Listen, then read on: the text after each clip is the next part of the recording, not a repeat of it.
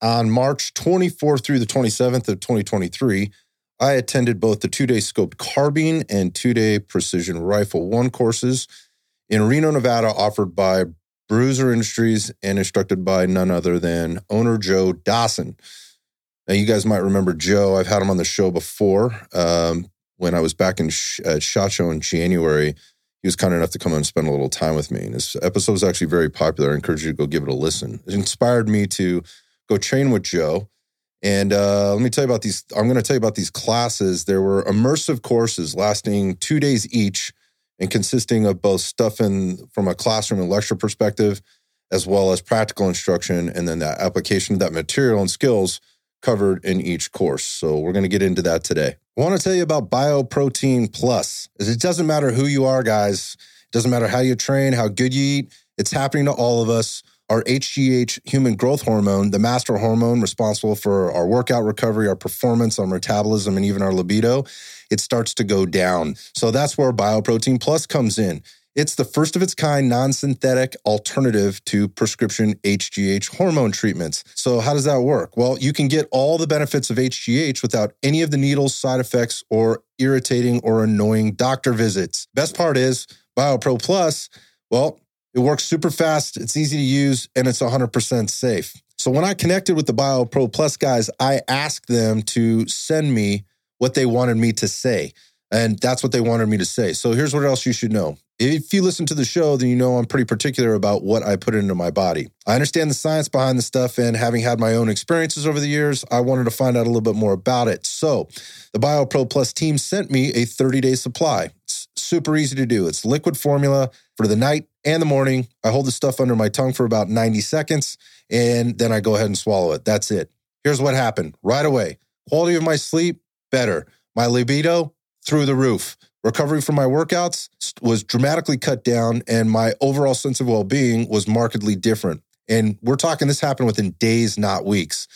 The bottom line, this is the only change I made in my diet. I didn't change my workouts, and my lifestyle during this little personal experiment is exactly the same as it was, and I feel fucking amazing. All this with no needles, no prescriptions, and no weird shit to worry about like when using exogenous hormones or anabolics. And if you know, you know. Remember, this stuff is completely legal and totally safe. So if you want to fix the way you perform, look, and feel, go to www.bioproteintech.com, or you can follow them at BioproteinTech. When you get there, make sure to use code IRONSIGHTS for $30 off your order. Welcome to Iron Sights After Dark. During my 25 plus years in the fitness industry, I've always been passionate about expanding my physical, mental, and hard skills to be prepared for whatever life might throw at me. From fitness to firearms and beyond, taking a holistic approach to being prepared has led me on a journey to seek and share both knowledge and skills from expert resources in the civilian, LEO, military, and first responder communities.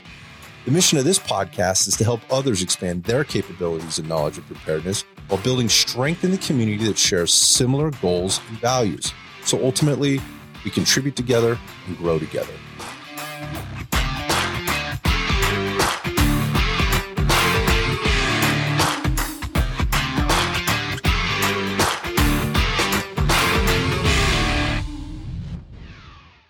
Jumping right in, here's the facts. Joe Dawson, Bruiser Industries, he's a self-proclaimed gun dork.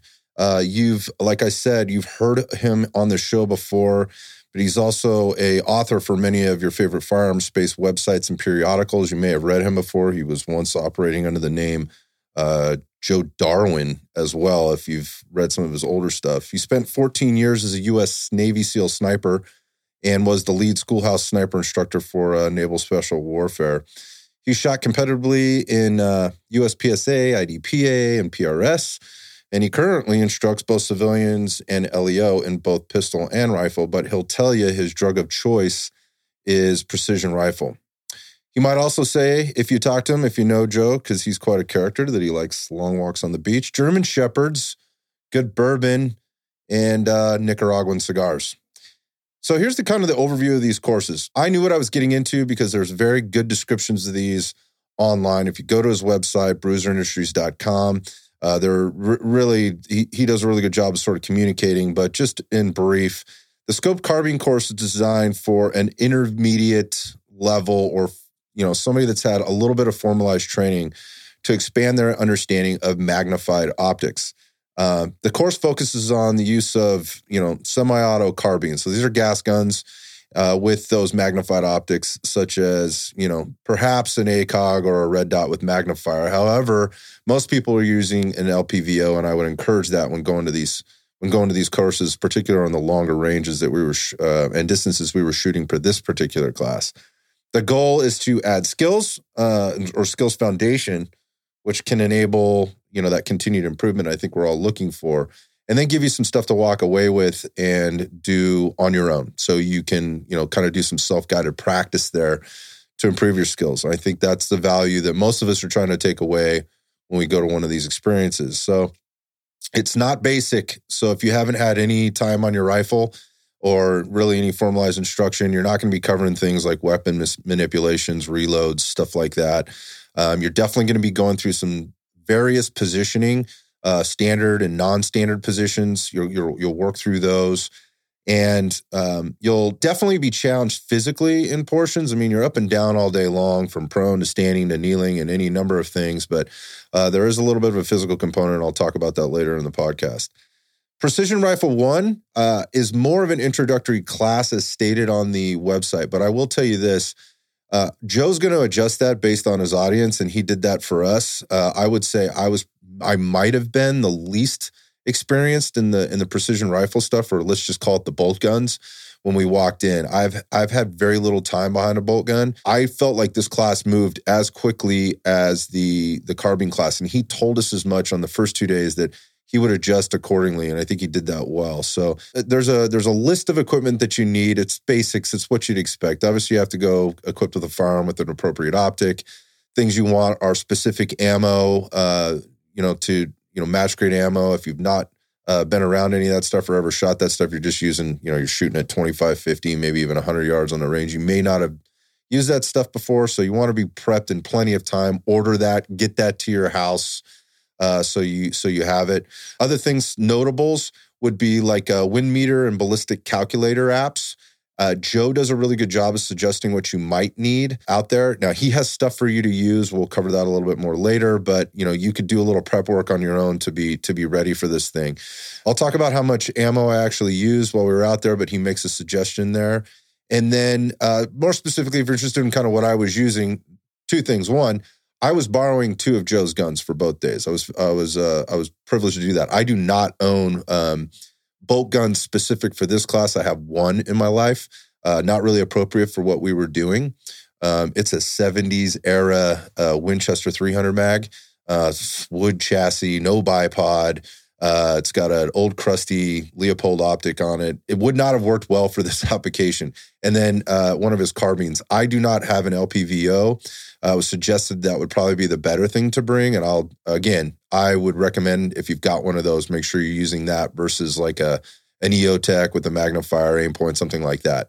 I think you're just going to get a lot more out of this class. I'll put that out up front. So I was using a 14.5-inch 5.56 rifle. It had a Vortex Razor on it, 1x10, and I was shooting 77 grain ammo, which was the recommended ammo for the class. For PRS, which was the second 2 days, like I said, I used a 20-inch 308. It was mounted with a zero compromise optic, and if you're looking for a model number, you're really curious, it's the ZCO 420.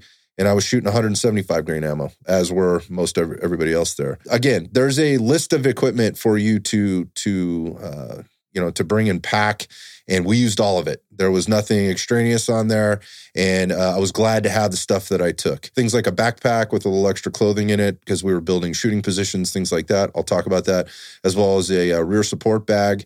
That was helpful. I got to use several, but I purchased one on my own. That was absolute. I feel like that's a necessity. So there are things there. You go through the list, you decide what you need. All right, let's start at square one. So without trying to bore everybody, I just want to kind of break into a couple of things. If you've listened to any of my previous sort of after action reports or reviews on courses, and I've done a couple, and or on like coaching sessions on the fitness side of the house, which is what we cover on the other episodes, you've heard me get into how important I feel the intake process is from the coach and the student. Good coaches do their best, at least attempt to do their best at gathering a good deal of information on the student or about their clients up front and before they actually get there. So there's some type of an initial evaluation. That can be done a lot of different ways. But for me, this typically happens way before the first day of the session. I think that's important. Upon enrolling in these courses, I went through a fairly thorough questionnaire online. Again, bruiserindustries.com. And then after that, I had some comms with Joe, lots of comms with Joe, actually. And as it turns out, a lot of the other students did too. In fact, I think every student did at some level, with the exception of maybe some of the group on the third and fourth day, and I'll get into that later. But I know there was a lot of IG comms back and forth just to make sure we were squared away. Joe's very responsive, and he prides himself on being, thorough there. He answers everything you send him, and whether you're going to a class or not. It's become sort of a comedy point. We were talking about how many DMs he gets a day and how many things he's answering. If you watch his Instagram at all, there'll be portions during the work week. There'll be literally like 75 questions and answers in his stories, up to the point where Instagram won't let him post anymore. There's no doubt he highly respects the people that have chosen to, one, even ask the question, let alone get into his courses. I think that's something notable, and that's definitely, you're going to get the attention you deserve when you sign up with something with Joe, or just send him a message. Bottom line, I felt the groundwork had been put in for being very prepared to have a successful and enjoyable experience, which is always what I'm looking for whenever I invest my time, invest my finance, and travel to these things to spend time with instructors. It was hosted by High Desert Armory in Reno, Nevada, and they're located about 45 minutes outside of city center. This range did not disappoint. It was dope. It included a couple of bays, as well as what could be more than, I couldn't count them all. There was at least 100 targets located at various distances extending well beyond 1,000 yards in a lot of cases for that long-range application that we were going to be going after. Everything from large gongs to E-type targets or IPSCs and head variations. There were various like animal silhouettes out there, like turkeys, coyotes, and pigs. It was extensive. The range extends across like a very flat valley for several hundred yards, and then into a canyon before the geography starts to present various terrain and elevation changes way up into the mountains and the skyline of Nevada. It provided all the right challenges for applying the fundamentals and skills for finding and acquiring targets, reading elevation change, wind speed and direction, and ultimately making impacts on target, which is why we were there. A couple other things. There was a classroom on site, and it was equipped with HVAC, where we spent a good deal of time on day 1 and day 3. Those were day 1s for each course. Considering it was below 20 degrees Fahrenheit when we arrived each morning, with both ice and snow on the ground, the heated classroom was welcomed. I think everyone was grateful, and certainly grateful for Lewis, who was our range host. Shout out to Lewis, who showed up about an hour early each day to kick the heat on for us before we got there. In addition to that, there are several brand new covered shooting areas and 0 FUDs on the premises, I might add. I got that High Desert Armory is super committed to building a premier shooting facility. All this stuff is fairly brand new, and they're looking to get on the map out there. And they want to host only top-level instructors and courses. So if you're one of those people, think you're qualified, reach out to High Desert Armory and go visit them, get to know them, and maybe have one of your classes out there. Here's a bonus. Unlike a lot of ranges and shooting facilities, this spot is, as I mentioned, close proximity to very affordable accommodations and restaurants and entertainment, family-friendly activities, and so forth. There was one LEO who actually had come down from Oregon. He brought his family, and he was able to have breakfast with the family, get into class, have plenty of time to drive out, get into class for the day, and then get back in time after his family had, spent the day doing touristy stuff and hanging out. He was back for dinner and for the rest of the evening to have a good time. The double bonus is that the Lake Tahoe Basin is less than an hour away from the city center. If you know about the Reno area, a lot of times when you go to these things, there's always logistics with, juggling things at home or with work or whatever else, but particularly at home, taking time away. I don't know. I'm just saying, maybe wifey'd be down for a weekend shooting trip if it meant a little R&R for her in the California Sierras and maybe Lakeside. So like I said, check out High Desert Armory on IG. All right, let's get into the action. So let's just say I went into day one with a mixture of let's just say excitement and trepidation. Excited because I'd been anticipating this trip for months. And I was ready to learn and test some new skills. And effectively, and I've said this before in other shows, I like being the white belt. So, walking onto the sort of the mat of scoped carbine and PRS-1, I was ready to kind of be the newbie and the learner. The trepidation or anxiety came from, I guess, trying to aggregate all the previous information and experiences surrounding the equipment, to the techniques, math, get back to that one, technology, sort of the list goes on, and just kind of get myself prepared to learn. So I did have a little bit of nervousness going in. I had a high level of conscious incompetence, right? I knew there was a lot of things I did not know. I was okay with that. And I did assume that I would be, drinking from the proverbial fire hose at various stages and points throughout the process. And I was not wrong about that. Very quickly, as we started the day, Joe got into introductions.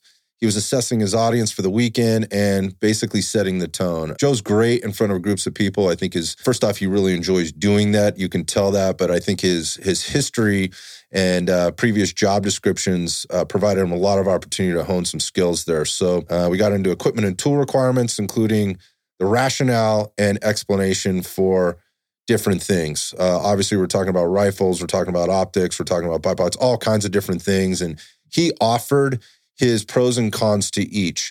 There were plenty of times for questions to get clarification on certain things, even maybe debate a couple of things along the way. For someone that was new, this information was dense. I hadn't played in the world a whole lot, so there was a lot of things I was kind of hearing for the first time. Again, I wasn't overwhelmed. I was just like, okay, I'm just trying to keep up a little bit here. And this was everything from, like I said, rifle platforms, optics, triggers, barrel lengths, bipods, tripods, furniture on your gun, and how all of it could and would play into the big picture, as well as more specifically our training application as we handled the weekend. If you're going to one of these things, you should expect, and I would hope, that you're going to get into the ballistics game. By far the thing I was most interested in and anxious about understanding. I must have watched 75 to 100 YouTube videos on this topic, and this is where you sort of insert that exploding head emoji. If you've ever done that, maybe you can relate, but to say the least, it's a lot for most people, and especially for me. What became apparent to me was the gap between understanding ballistics and the actual application of them, given the variables that can exist across the board. And we were going to learn about all of those.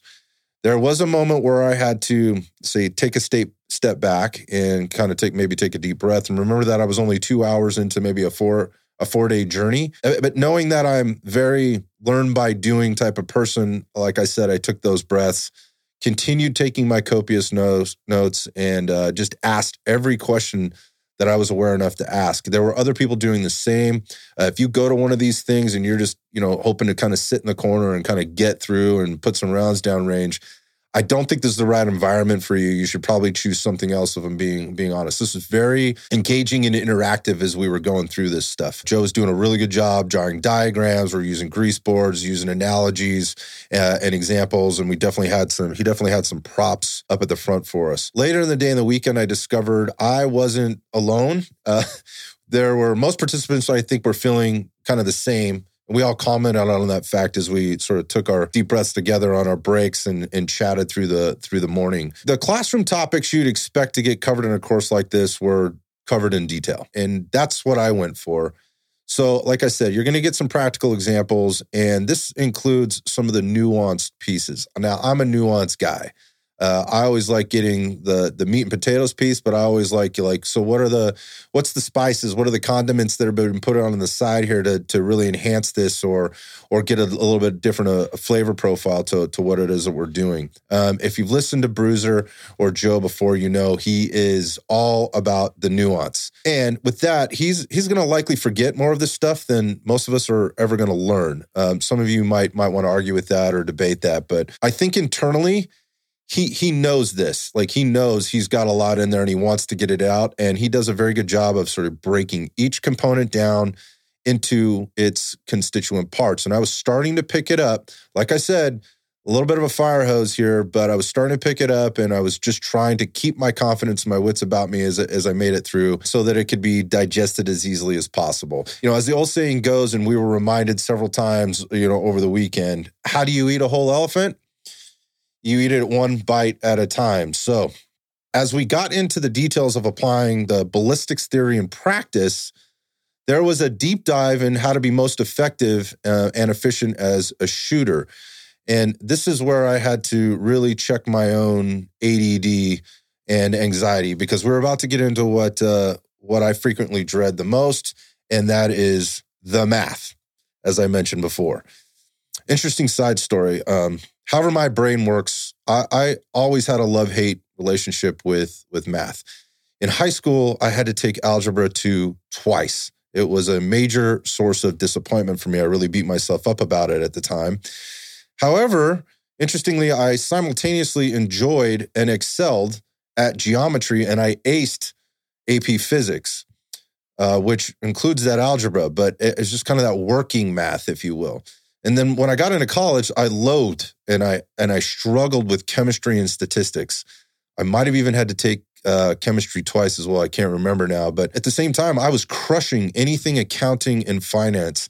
So maybe I'm broken a little bit, or maybe I'm not. This dichotomy always challenged me. So when the math was coming up, I was a little nervous. So as we were venturing into the mills versus MOC or MOA, BDC, managing your reticle and field of view, establishing and reading wind speed and direction, speed drop, flash milling, and how to put all that together, this was a true test of my ability to really just slow things down and not look like one of those memes that look like a mashup of a dude looking like he hit the meth pipe prior to walking into a scene from the movie A Beautiful Mind.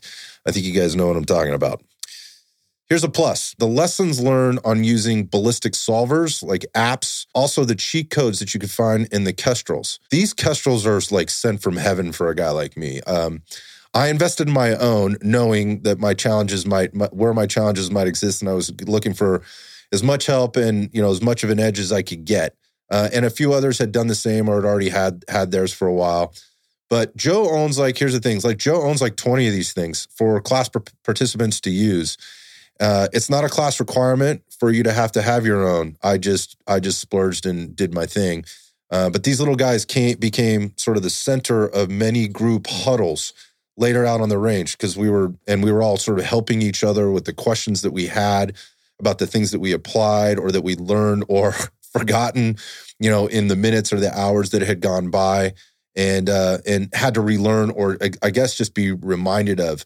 They were fun. They're a cool piece of technology, and I will tell you, there were guys there that had lots of experience that were learning many, many new things about these cool little devices and how they interact and interplay with some of the apps that Joe recommends. The reality is that I learned what I learned for me in this is there is absolutely no way I could have obtained the deep level of value I received without spending the time going through these challenges in the classroom and in front of a whiteboard with the instructor.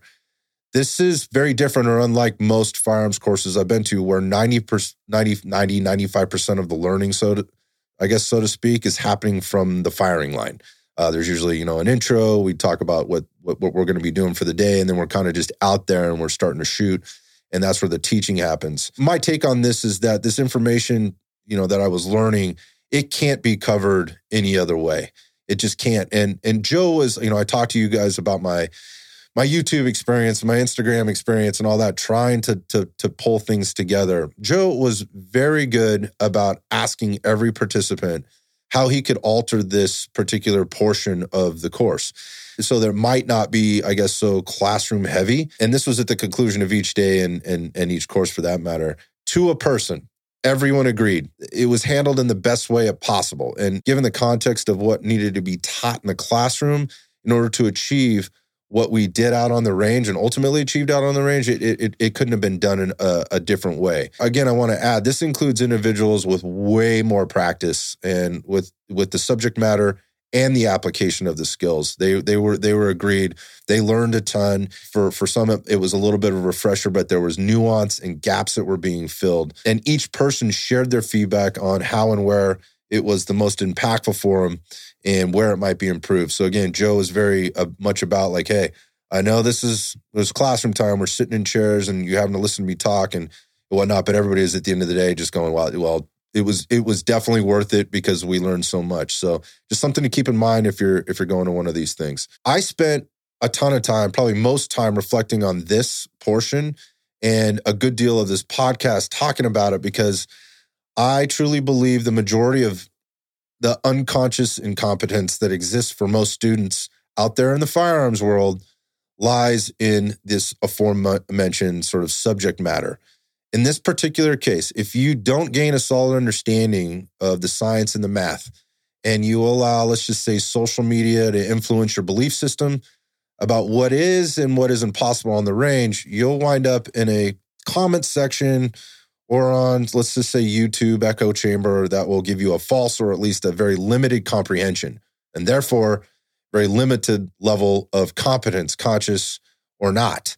So if you want to live and play and die in that world, be my guest. That's not me. I'll tell you straight up, this isn't the course or the class for you if that's you. Don't invest and don't waste your time. Go film some unoriginal, flashy shooting videos and contribute to the circus that already exists on the interwebs. That's my advice. Did we actually do any shooting? Yup, we did. A shit ton of it, actually. And we started with where you might expect with a zeroing period. And as we got out there, it's included some skills on building shooting positions. So we were starting to get into, again, the things that are centered around longer distance shooting. Things I hadn't had a lot of experience with. Breathing techniques were also included in. And then just some basics behind the gun as we were, again, building these foundational skills. And for those that had some experience, they were getting, again, the little bits and pieces, the little nuggets to help them be better at maybe what they had learned before and what they were already applying. We were all challenged at some level based on the principles of individuality, again, based on our knowledge, but also based on, hey, look, structure, size, the weapons platform you were using, maybe the optic that you were using. And so individuality, and it's this other concept of progression, like what is it going to take in order to move to the next level? What are the little things you can do if you are maybe a little bit more experienced or advanced? And for those of us that weren't, particularly me, what are the bigger rocks you can be moving right now? What are the major things that you should be working on and focusing on in order to have success here? That part felt familiar, I guess, as a coach. This gets into, the difference between being a coach and being an instructor. And I have talked about this in the past in other formats, but what does this mean for me? My take is this. Instructors deliver the information, they accomplish the goals within the information to be presented, and then they ultimately tick the boxes within the training curriculum. They go down that outline, everything gets covered, it gets done in a timely fashion, all of that is good. However, coaches understand how to do all of this while, I would say, specifically reaching and impacting each individual, attempting to apply and execute the tasks and the requirements of the said curriculum. The difference between the good ones and the not so good ones lies in the reps they've had over the years and the years of practical application of two things, both their craft and the coaching of that craft. Being able to read what a student, client, participant, whatever needs to hear or feel and see so that they really get what it is that you're trying to get across or what it is that they need in order to be better is what separates the pack. It separates the good coaches from the not so good coaches. And I think it draws a clear line between what a coach is and what an instructor is. Barking from the back of the firing line, to me, isn't coaching. That's instructing. There's nothing wrong with that. I needed coaching in this instance. I didn't need to be barked at. Sometimes I feel like that might be appropriate depending on what you're doing in whatever situation. But addressing individuals as individuals while simultaneously finding ways to make those moments valuable for everyone involved in the coaching, that's coaching. The dude is skilled. Joe does a really good job. He's talented and he's passionate about coaching. So he'll find a way for the lesson that he's teaching the one person who needs very specific instruction on this one particular thing to be valuable for everybody there. Again, that comes with reps, comes with a few other things too, which we'll talk about later. But like I said, I think the dude, for me, he had my attention and everybody else's. We were off to a very good start once we got to the range. Then from there, we moved to dope verification. This is where things begin to get maybe a little bit controversial for some people. And what do I mean? So it's super simple. The internet fuddery and buffoonery will tell you that what began to happen within minutes of us zeroing as a group are impossible. You're just going to, if we put this stuff out there, or if I posted this stuff out there, people go, that didn't happen. That shit's not real. I even hesitate, and I think a lot of people do, and I learned, the reasons why. They hesitate to even talk about it here because some troll is going to respond to whatever clip we cut from this particular episode on social, talking about how such and such a caliber isn't capable of doing this, or it's not capable of doing that I lied or embellished about target distance, or how they've been shooting coyotes on the Grandpappy's farm for 25 years with iron sights at 1,000 yards, or whatever the fuck these jackholes can come up with. I've seen and read some things over my years, but particularly as I've gotten more into the long distance stuff, if there's buffoonery happening anywhere, it is certainly happening in the long distance space. Here's the truth. Here's what happened, take it or leave it. I really don't care. I'm just giving you what happened for me and the other people. I witnessed this alongside a dozen others that were out there and witnessed the same.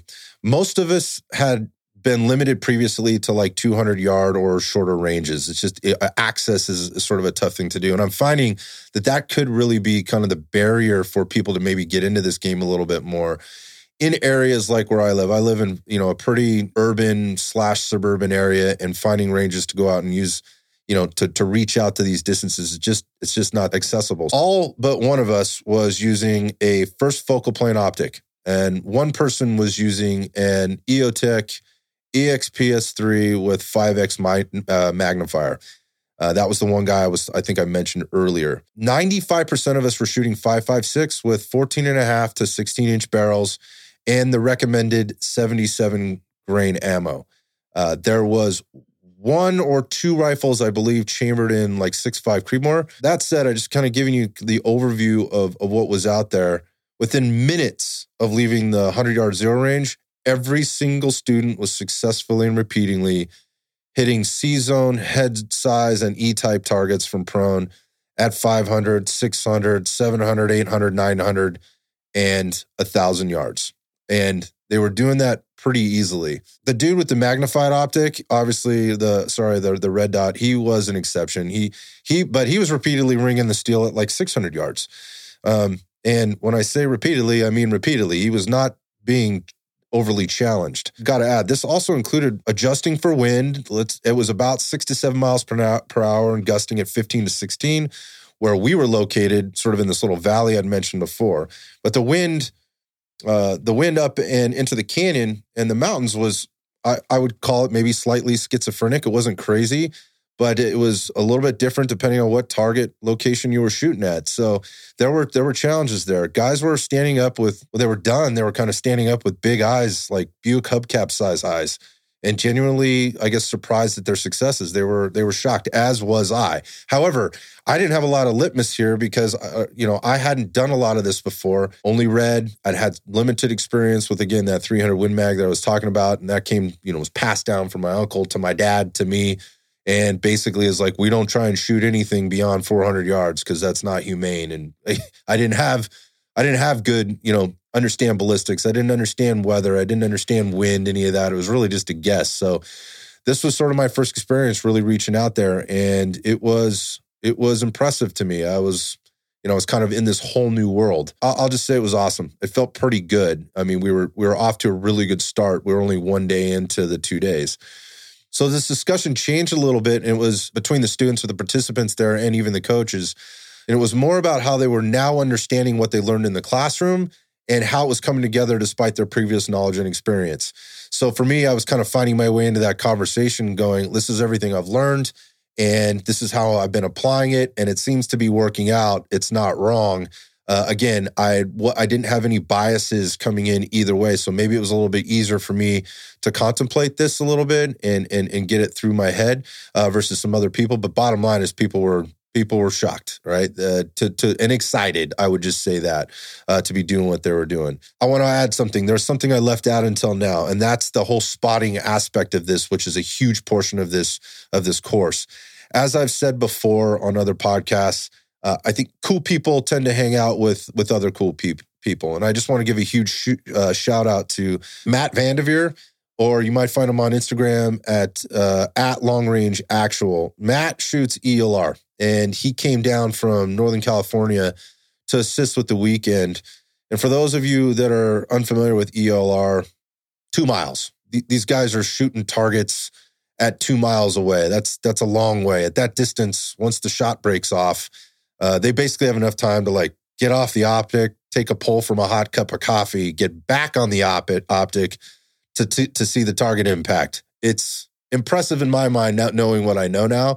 That is a long, long way away. And Matt was out there with Joe basically on his own time. He just wanted to come down and hang out with the team.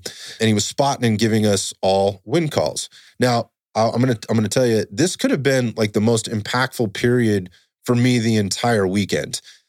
There is a skill and an art to this, and I quickly became fascinated with it. There were at least a half dozen high-quality spotting scopes to look through the entire time we were out there. So they were all set up. They were behind shooters. You could take them, move them around. You get behind your shooter for the day, or whoever you were helping out for the time, and you got to see through all this. Really, was high-quality glass, and we all began to understand and respect both the responsibilities and the roles for the team spotter. We really, like for me specifically, like I wanted to know what this magic and sorcery was that was being applied was all about. It was shocking to me. We all began to, I guess, understand and respect both the responsibilities and the roles for the team spotter. And we were all working to sort of learn the sorcery and magic being employed to put us all on target within 2 to 3 rounds by both Joe and Matt. This literally turned into obsession for me. If I wasn't behind the gun or jamming mags, slamming snacks, and guzzling water, I was on glass trying to figure it all out. I'd seriously, legitimately attend a class to be on glass the entire time for others participating as shooters. To me, it was that intriguing. Attempting to, read terrain features, wind direction, speed, and just help shooters find impact those targets. It was just like impact after impact. And I was listening to these guys, they were very, very skillful, and I wanted to know more. Whole new level of respect for sniper teams out there. So if you're one of those guys, have been one of those guys, or, you're currently, doing your thing out there, huge hats off. So that kind of wrapped up day one. We were all feeling pretty good, packed up our stuff. The temperature was starting to drop. It got down below 20 again, early into the evening. We got the hell out of there, got some food. We came back out the next day. The next day was spent sort of compounding all those shooting skills, now with positional changes that included barricades of sort of all kinds, just sort of obstacles or barricades that we had to work in and around. And with that, it included how to manipulate the rifle, build effective shooting positions based on the use case, depending on what we were doing and where we were, using different support structures or tools brought to or found in the environment. We worked around tripods, and we had a huge lesson on tripods. It was fascinating, actually. I learned a ton. I didn't realize that the tripod in sort of the sniper game is fairly new to the scene. Particularly, I think Joe had mentioned, like, they weren't even using tripods till late in his career. So that was interesting. Some of the law enforcement guys out there had spent more time around him. What a cool tool. And we learned to do lots of things with it outside of just put or attach our rifles to it. We got introduced to equipment application and, along the way, again, shooting bags, backpacks that we might have been using, other things to support ourselves. And we were learning the pros and cons to each of those. It was an entire day of shooting and experiencing what can only be experienced by actually getting behind the gun and shooting. How much shooting? So going back, I went through 260 rounds for those 2 days of scope carbine. It was, for me, I was busy the entire time. Like I said, I was either in a classroom, I was out on the range shooting, I was on glass, I was jamming mags, I was powering food down. We did take some breaks. It's not like we were being starved out there. When that wasn't happening, I was on gunner behind glass. So, 260 rounds for me felt like a really good 2 days of this distance shooting, keeping in mind nobody's burning it down out there. All the days culminated in a practical challenge. So this is kind of the physical part I alluded to earlier. Joe put together basically challenges for us that tested what we had learned. And particularly on the scope carbine, it was a combination of problem solving, movement, efficiency of movement would be included in that. There was definitely physicality and ultimately accuracy. My head got the better of me on this. It wasn't my physical fitness. It wasn't my ability to move or not move. I don't think wasn't even my problem solving skills. I think I kind of set myself up for success right from the beginning. But like I said, my head got the better of me after I struggled on the first target. Frustration crept in. I had missed a couple of rounds, and that was followed by some rushed and poor decision making. Let's just say I was irritated with myself, but after some reflection, right there on the spot, and then even walking away later in the day, I was able to diagnose exactly what I had failed at. Big surprise, it was purely fundamentals. The same fundamentals that I'd been, taught, the same fundamentals I had been practicing the entire time until the competition. Lessons learned. I think adding some stress into there, whether you be evaluated or watched by the other members of your class, it wasn't necessarily on a clock. It was more about getting your hits with limited rounds to do that in with a hit requirement, was what this little game, if you will, was. And I think that's good because I think it puts people in uncomfortable positions. It certainly put me in one and others. Some of the better shooters out there didn't do so hot. Some of the mediocre shooters were doing fine because they slowed it down. So again, a good case for challenging people, and I had a good time with it, albeit I got my ass kicked. Moving on to day 3, I'll keep the PRS portion semi-brief, only because the formats over these days were very similar, sans the difference between the gas guns we'd been using previously and then the bolt guns we were going to be using on, this was a Sunday and Monday.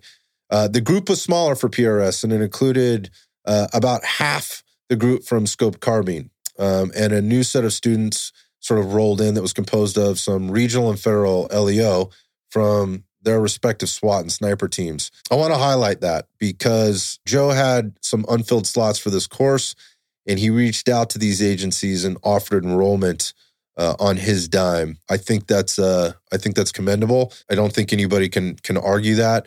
It was great because it gave these guys an opportunity to come out and experience something different, get some reps that they don't typically get. I was talking to him a little bit about that. In today's day and age, when we're talking about, getting cops more training, Joe made sure to put himself out there as a guy that could help provide that for folks. So, like I said, I just wanted to add that and make sure that was acknowledged. The PRS classroom time was comparative to me sort of taking Algebra 2 class for the second time, except this time I didn't feel the disappointment. I actually felt totally relieved.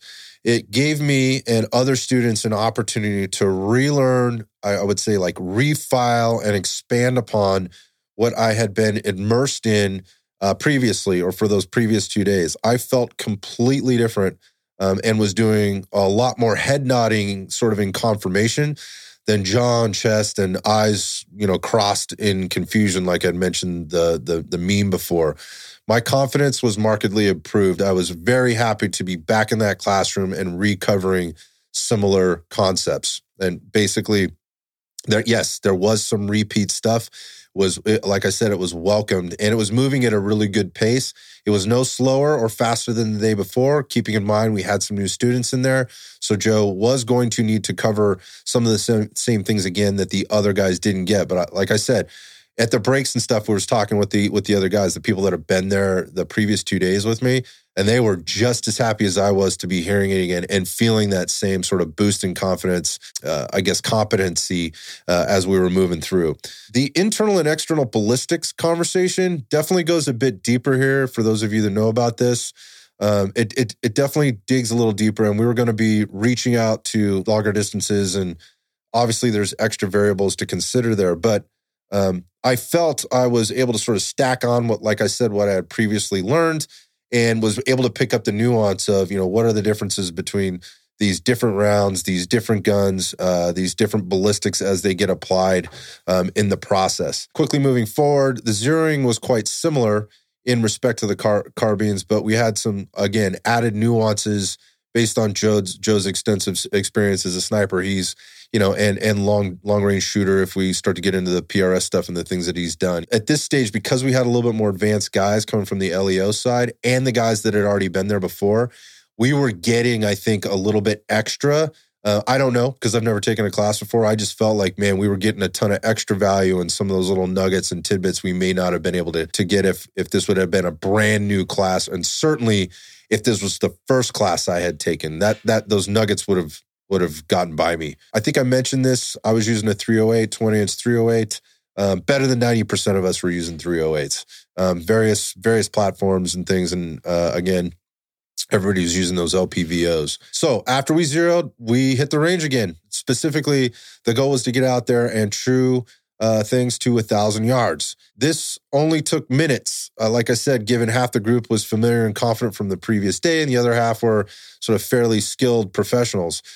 After we knocked that out and built our dope into the kestrels, we began hitting various targets, various distances and elevations, much like the previous days.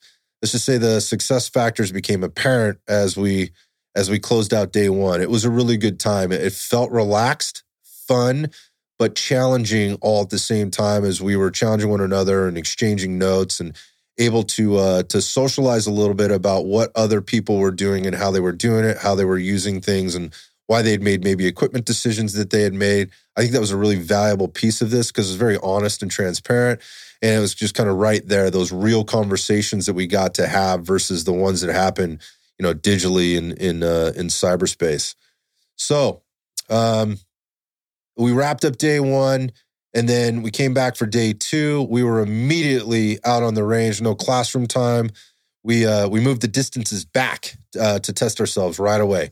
So notably, in moving it back, again, remember we'd finished out by truing at about 1,000 yards. We were going to go much longer today, and notably, one of those law enforcement officers got on his gun for the first shot of the day, and hit it at 1,300 yards. He nailed it, and for me, that was impressive. It really set the tone for the last day that we were going to be there. And then as the day went on, we got back into some of that barricade work and position building.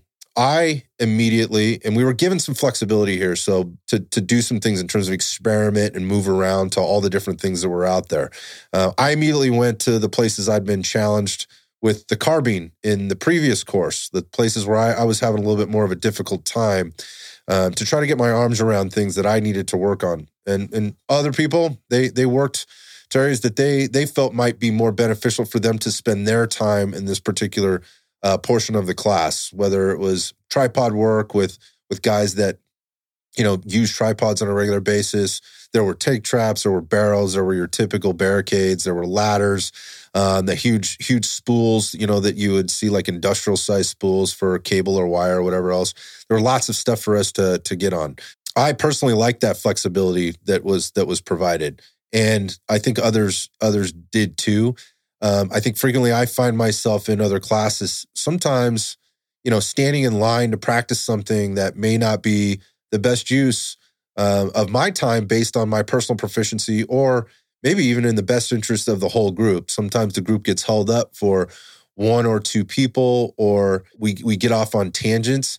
This allowed for those tangents to happen, but in a productive way, and for people to get time behind their gun in the ways that they felt would be the most productive for them, all while being coached, up and down the line by the coaches that were there, particularly Joe, making sure he's checking in with each person, challenging them, holding them accountable, and more importantly, just making sure they were getting what they needed. I mentioned that cold weather. The weather sort of changed for the better as the days went on, and the final day presented some unique opportunities to stand behind the spotting scopes and diagnose the weather conditions and sort of watch bullet paths. There was just so much to learn and absorb. as everyone, like I guess each shooter just push their limits and push their comfort zones. I was grateful for that. I was just trying to soak it up like a sponge. When I enrolled, I was seeking a higher level of competency and performance by way of understanding both the theory and the practical application of all the distance shooting stuff. While there's no way to learn or know it all in 4 days, this experience for me was definitely beyond my expectation. And, I think that starts with the people. I find Joe to be a solid mixture of passion, drive, and integrity specific to what and how he presents. I think the knowledge speaks for itself when you spend time around him. And he'll be the first to tell you his resume is not what he hangs his hat on. That said, I think when you combine these aforementioned traits and you add straight up honesty, straight up transparency, and a real healthy dose of humility, you wind up with a diamond in a landscape full of what I can only describe as like semi-polished gemstones and crystals that promise or proclaim godlike status in the firearms space. You know what I'm talking about. And I think the people that he attracts get this. And I know the guys that I spent 4 days with got it, and that's why they came. Because they all publicly said as much. They said it in private conversation, and they said it publicly at the end. For me, like I've said before, I'm privileged and I get opportunities to go around and train maybe more than the average person, right? But that said, it's still an investment of time. It's an investment of money. I may have a little bit more flexibility than other people, but I will tell you, I shared stories with people where the one guy was like, listen, man, I get between the jiu-jitsu and the family and the job, and I got to get my workouts done. And, I got to get the firearms training done, my dry fire during the week, maybe a day at the range.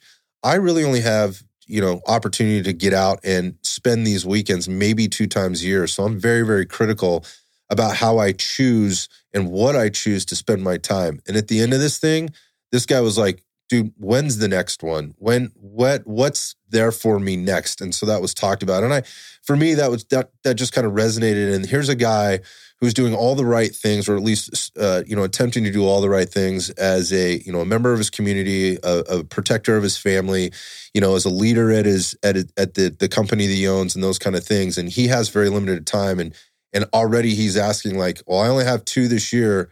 I got what I felt my money's worth was in this particular instance. I want it again. I think that's pretty telling. And I think that's probably what most people would want. If you're one of those people that's investing in yourself to get better behind the gun in whatever format, Joe doesn't just do, PRS and scope carbine. He does pistol work and other things. I would highly encourage you to check Joe out. He's got a fairly full schedule this year, and he's building his business. He's open for additional events and additional travel should it make sense for him. So when you're building your business, I've been there, done that. The important thing is getting the word out. I have no problem endorsing Joe, his company, and the things that he's putting out there for people. I think you kind of get where he's coming from and what type of dude he is if you see some of the stuff he's doing on social media. And I also know that maybe he's not the right guy for you in that sense. That's fine. At least you know. But what I can tell you is if what you're doing is you're seeing and you're looking at Joe on social and you're going, I wonder if that's the same guy. Trust me, he's the same guy. He's all of that and more if you go to one of his courses. So check out Bruiser Industries at bruiserindustries.com, or you can find Joe on Instagram at Bruiser Industries.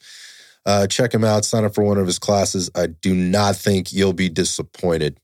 Thank you for tuning into this episode of Iron Sights. If you enjoyed our conversation, you can support our mission by hitting the subscribe button, leaving a review, and sharing the podcast with a friend. I'll see you on the next episode.